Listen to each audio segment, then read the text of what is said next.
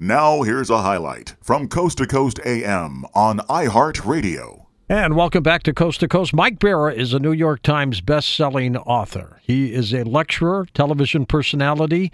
His books have sold more than 70,000 copies worldwide. He began his writing career after spending more than 25 years as an engineering designer consultant for major aerospace companies. He knows what he's talking about. He was a card-carrying member of the military-industrial complex, but he made the switch. Mike, welcome back. How are you, sir? I'm doing great, George. It's great to be with you. I was in Denver doing my Beyond Belief TV show, so I was just mentioning it and watching in my room Ancient Aliens, a little extravaganza, and I'm telling you, it was the Mike Bara night.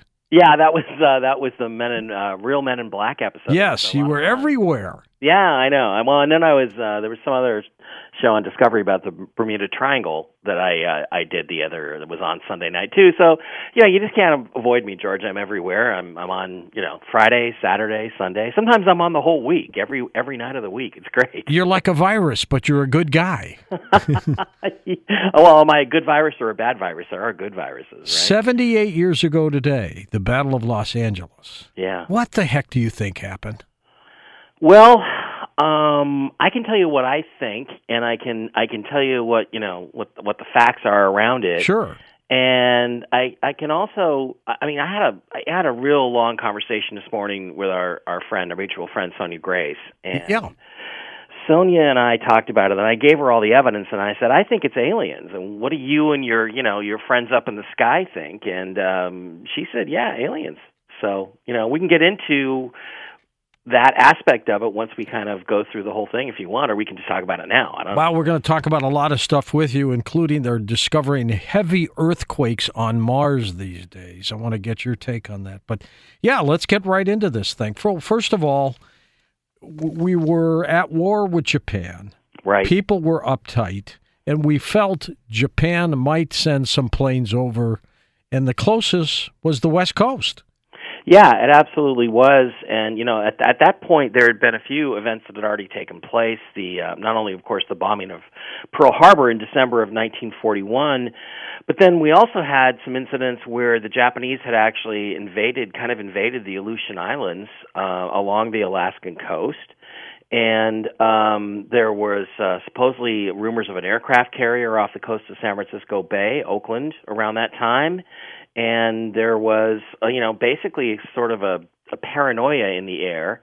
There were plans, and actually they were carried out. There were plans to actually, black out the West Coast, Seattle, San Francisco, Portland, I guess, and Los Angeles, where they would black them out at night so that the Japanese couldn't get a good bearing on the cities and where the military facilities were. Of course, up in Seattle here we had Boeing, which at that time was probably furiously working on building B-17s and B-29s and anything they could get in the air to fight the Japanese. And of course we had an entire Pacific fleet, except for the aircraft carriers that we had to rebuild, that had been sunk at Pearl Harbor. So there was all these reasons why the Japanese were going to be after us. And then there had been a whole bunch of attacks on merchant shipping. I mean, there were some ships that were damaged. The USS Camden was sunk. The Larry Doheny was sunk. So there was about, I think, almost a dozen different episodes of Japanese submarines and Japanese warships attacking American merchant ships in the Pacific up to that point. So, by the time the weekend or the week rolled around of February 23rd, 24th, things were pretty crazy. And in fact, it turns out that on the 23rd, the day before this famous incident, at about 7:15, at the same time that Franklin Roosevelt was giving a fireside chat, a Japanese submarine surfaced right off the coast of Santa Barbara. Jeez. And shelled an oil field there near a town called Goleta. So there wasn't a lot of damage, but it was pretty unnerving to people. I mean, I think we felt probably more vulnerable as a country than we had felt at maybe any time in our history. In this Battle of Los Angeles, as they were shooting at something, did anybody die during this episode? Oh yeah, actually there were 5 deaths at least that are attributed to the shelling, and most of it is because they think that there was just anti-aircraft artillery firing all over the place. So it was just falling on people and it stuff was like friendly that? fire. Yeah, there's actually one. There's actually, on the newspapers are really hard to come by. They're not very high resolution, but there was one case where I was able to look at some of the captions of the photographs of the LA Times from the period of a couple of days there, and there was one that actually somebody had a shell come right through the roof of their house, way up near Crenshaw, between the 10 and the 110 and the 405. So that's way inland. That's over by Inglewood and where downtown. So that was an incident where there were shells coming down there. And the interesting thing about that is it indicates that traditionally we tend to think of this thing as taking place kind of off the coast, but there was anti-aircraft stuff being fired in towards downtown LA at the same time, which is pretty extraordinary. And apparently naval intelligence on the 24th of February talked about an attack could be expected within hours. Yeah. Everybody was uptight. Exactly. They did issue that event after some other things had happened, especially I think it was the submarine that had shelled the oil field the day before. So everybody was very, very tense. I want to issue something to our listeners. This, of course, was 78 years ago. But if anybody was around then and you remember this episode, call us now. Get on the show. I want to pop you on with Mike Barra and just explain to us what's going on. That would have made you 80 or 90, maybe even 100 years old. Yeah, pretty close to 100, right? I'm not sure there are many people left there, Mike, but my gosh, if we can dig up one or two, what a story that would be. Yeah, that would be a great show. Let's do that. Now, weren't they pinging when they were shooting the artillery? People could hear things being hit? Yeah, that's actually true also. There were multiple reports of the sound of metallic, like the shells hitting something metallic. And again, it appears that as you go through the sequence of events that there were multiple different incidents, like there were planes sighted over the city or what people thought were planes, but basically are just described as bright lights. And then there was the main object, which seemed to sort of crawl down the coast there, right off the Pacific, right off the coast, that was hit multiple times. And when the people talk about the shells hitting that object, that's where you get these reports of just kind of a ping-ping bouncing sound of being hit. And I mean, some of these shells, George, they were not small. I mean, there were 50 caliber machine guns. Jeez. Some of the anti-aircraft shells were these 12.8 pound shells. Imagine getting hit with that at hundreds of feet per second or thousands of feet per second velocity. For it not to take something down, it had to be dang near indestructible. In the daytime, when the sun came out, where was the object? It was gone by then. The firing actually ended about 4:15 in the morning, when they kind of decided that the whole thing was over with, and they stopped firing all the different weapons and stuff, all the different aircraft batteries up into the sky. So it had stopped by then, but everything, the blackout order was lifted at 7:21, and the sun would have been coming up right around that time anyway. Could anybody at night with the lights that they were beaming up there see anything? Yeah, there were multiple reports, again, of different objects. There were people who described clusters of small objects flying around. They were described as airplanes. At least they're characterized as airplanes, but the descriptions don't really sound like airplanes. They were these small sort of fireflies that were zipping around the skies over LA. Now, the descriptions on the speed of these objects was anywhere from basically very slowly, like a crawl, which could be some sort of balloon, or over 200 miles an hour. So they weren't going super fast. And then, of course, there was the big main object, which ran all the way down the coast. And these things could be seen in the searchlights. And there's the very famous picture from the LA Times of the disc-shaped object with the dome on top of it. There's about 9 spotlights on it, and there's anti-aircraft flak going off all around it. And it looks like a flying saucer sitting in those spotlight beams. I mean, clearly there's something up there.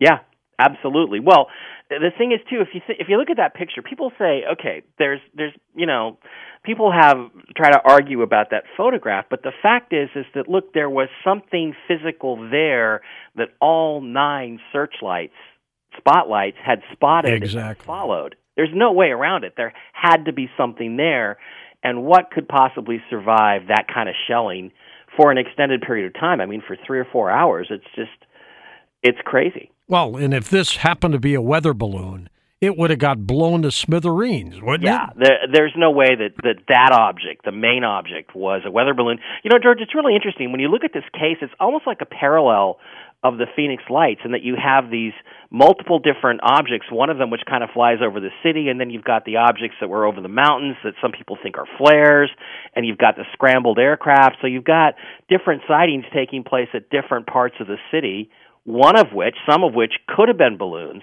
but that one, the main object, absolutely was not a balloon. Who was the celebrity, Mike, who eventually saw this thing? Well, actually, there were a couple who experienced it. That is really, really interesting. One of the more interesting ones is DeForest Kelley, who later went on to play Dr. McCoy in the original Star Trek series. Okay, sure. He was not in the military yet. He was a young man, but he lived in Los Angeles, trying to make a career as an actor. And he said that he saw the incident from Long Beach. Now, again, people have argued and said, okay, well, the main object didn't make it all the way down to Long Beach, but Kelley was in Long Beach, and what he said he saw was tiny white lights way up in the sky that looked like the formation of some sort, but they were at extremely high altitude, and people did describe some of these small objects up over around 12 to 20,000 feet. So he saw those objects down around Long Beach near the end of this whole process. And then John Wayne reportedly, the film 1941 that Steven Spielberg made back in the 1980s. Was that with Belushi? Belushi, John Belushi was the star of that. Yeah. He actually he had created a character. Spielberg had created a character for the movie called General Stilwell, and he wanted John Wayne to play it. And he gave the script to John Wayne, and Wayne said, "Forget it, I'm not doing this."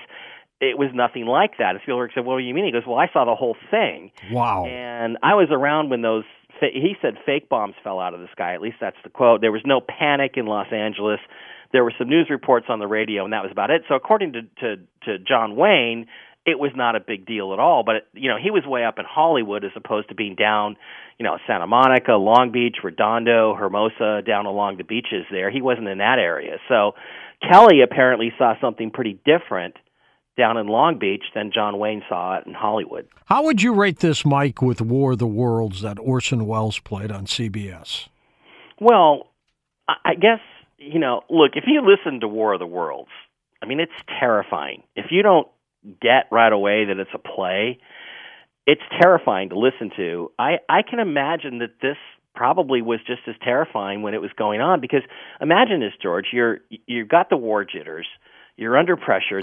You've been warned an attack is imminent. You've been warned that there is an attack coming within the next 10 hours. A few hours later, the sirens go off, the city goes dark, all the power is cut off, the entire city goes dark, and all hell breaks loose over your head with every anti-aircraft battery cannon going off and machine gun fire, 50 calibers, small arms fire, I'm sure, at these objects, these small objects that are darting all over the place, possibly some balloons, which you don't know what those are. You don't know if those are Japanese balloons or American balloons or, whose are they? That's right. And then you've got this big object, which is described as like a blimp. And that's the interesting thing about the photograph is it does look like a flying saucer-shaped blimp, but there's no way it could survive that bombardment. So imagine all this stuff going up. I think it would be like War of the Worlds. It would be just as terrifying as that, probably thinking you're getting invaded at that moment by the Japanese. Did we send, well, of course, we were firing a lot of artillery. I'm not sure if we sent any planes up there at the time, did we? Well, we had planes on alert, but none of them actually went up in the air. And thank God they didn't, because they would have got shot down. Oh, they would have got blown up, yeah. By our own weapons. I mean, we were firing off all the anti-aircraft batteries, plus 50 calibers, and everybody with their with their machine guns and stuff. So any planes that were up in the sky probably would have been knocked out because, again, some of these shells and things and the people that were killed, they were all in the downtown area or Culver City or that area there. And so there was stuff being fired off all over the place. Think back about those videos from the Gulf War, the first Gulf War and the second Gulf War, where all the anti-aircraft stuff is going off over Baghdad. It's the same kind of thing. And imagine if you were a plane trying to fly through that at low altitude, you would have gotten creamed. Shock and awe.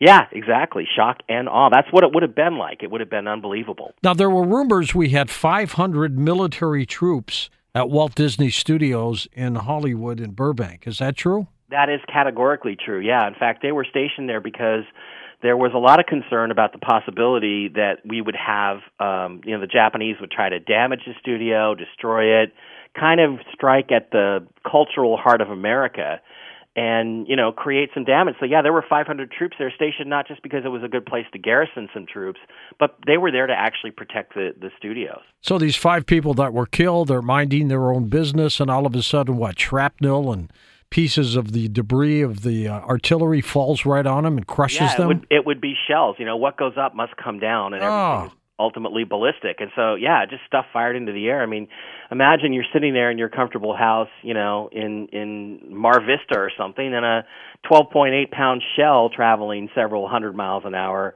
crashes down into your house and stuff. So there was a lot of that. And, 5 people actually I think is a pretty high number. It is.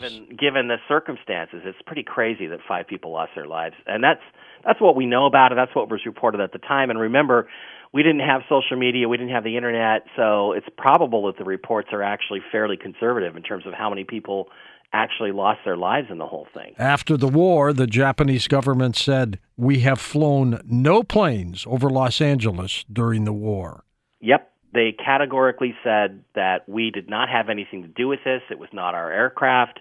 Whatever you guys were shooting at were not Japanese planes or any other kind of experimental aircraft or balloons or dirigibles or anything. So the question then becomes, what was this big, heavy object that basically, and George, the thing is, it was first spotted on radar 120 miles out. Really? Slowly moving towards Santa Monica, and then there were updates, and the alerts actually went off. Everything went crazy. Why didn't we try to intercept it then? Well, I don't know. It's a good question. At the time, you have to remember we were very unprepared and we were very inexperienced.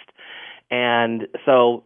and in shock, too, probably. Yeah, and in shock, right? We had just been sneak attacked. Think about the shock that we were all in after 9/11. I think most of us that are alive today can remember that, at least those of us that are over 30. And imagine, translate that back into an even bigger threat, which is not just a threat of terrorism, but actually a complete invasion. And I just think we were, again, stumbling around trying to get our feet and not really very sharp. And then this thing, about 2:15, this thing is now only 3 or 4 miles off of Santa Monica, and that's when the green alert goes up, which is basically, prepare to fire, and then the city goes black and everything, goes crazy right after that. Listen to more Coast to Coast AM every weeknight at 1 a.m. Eastern, and go to coasttocoastam.com for more.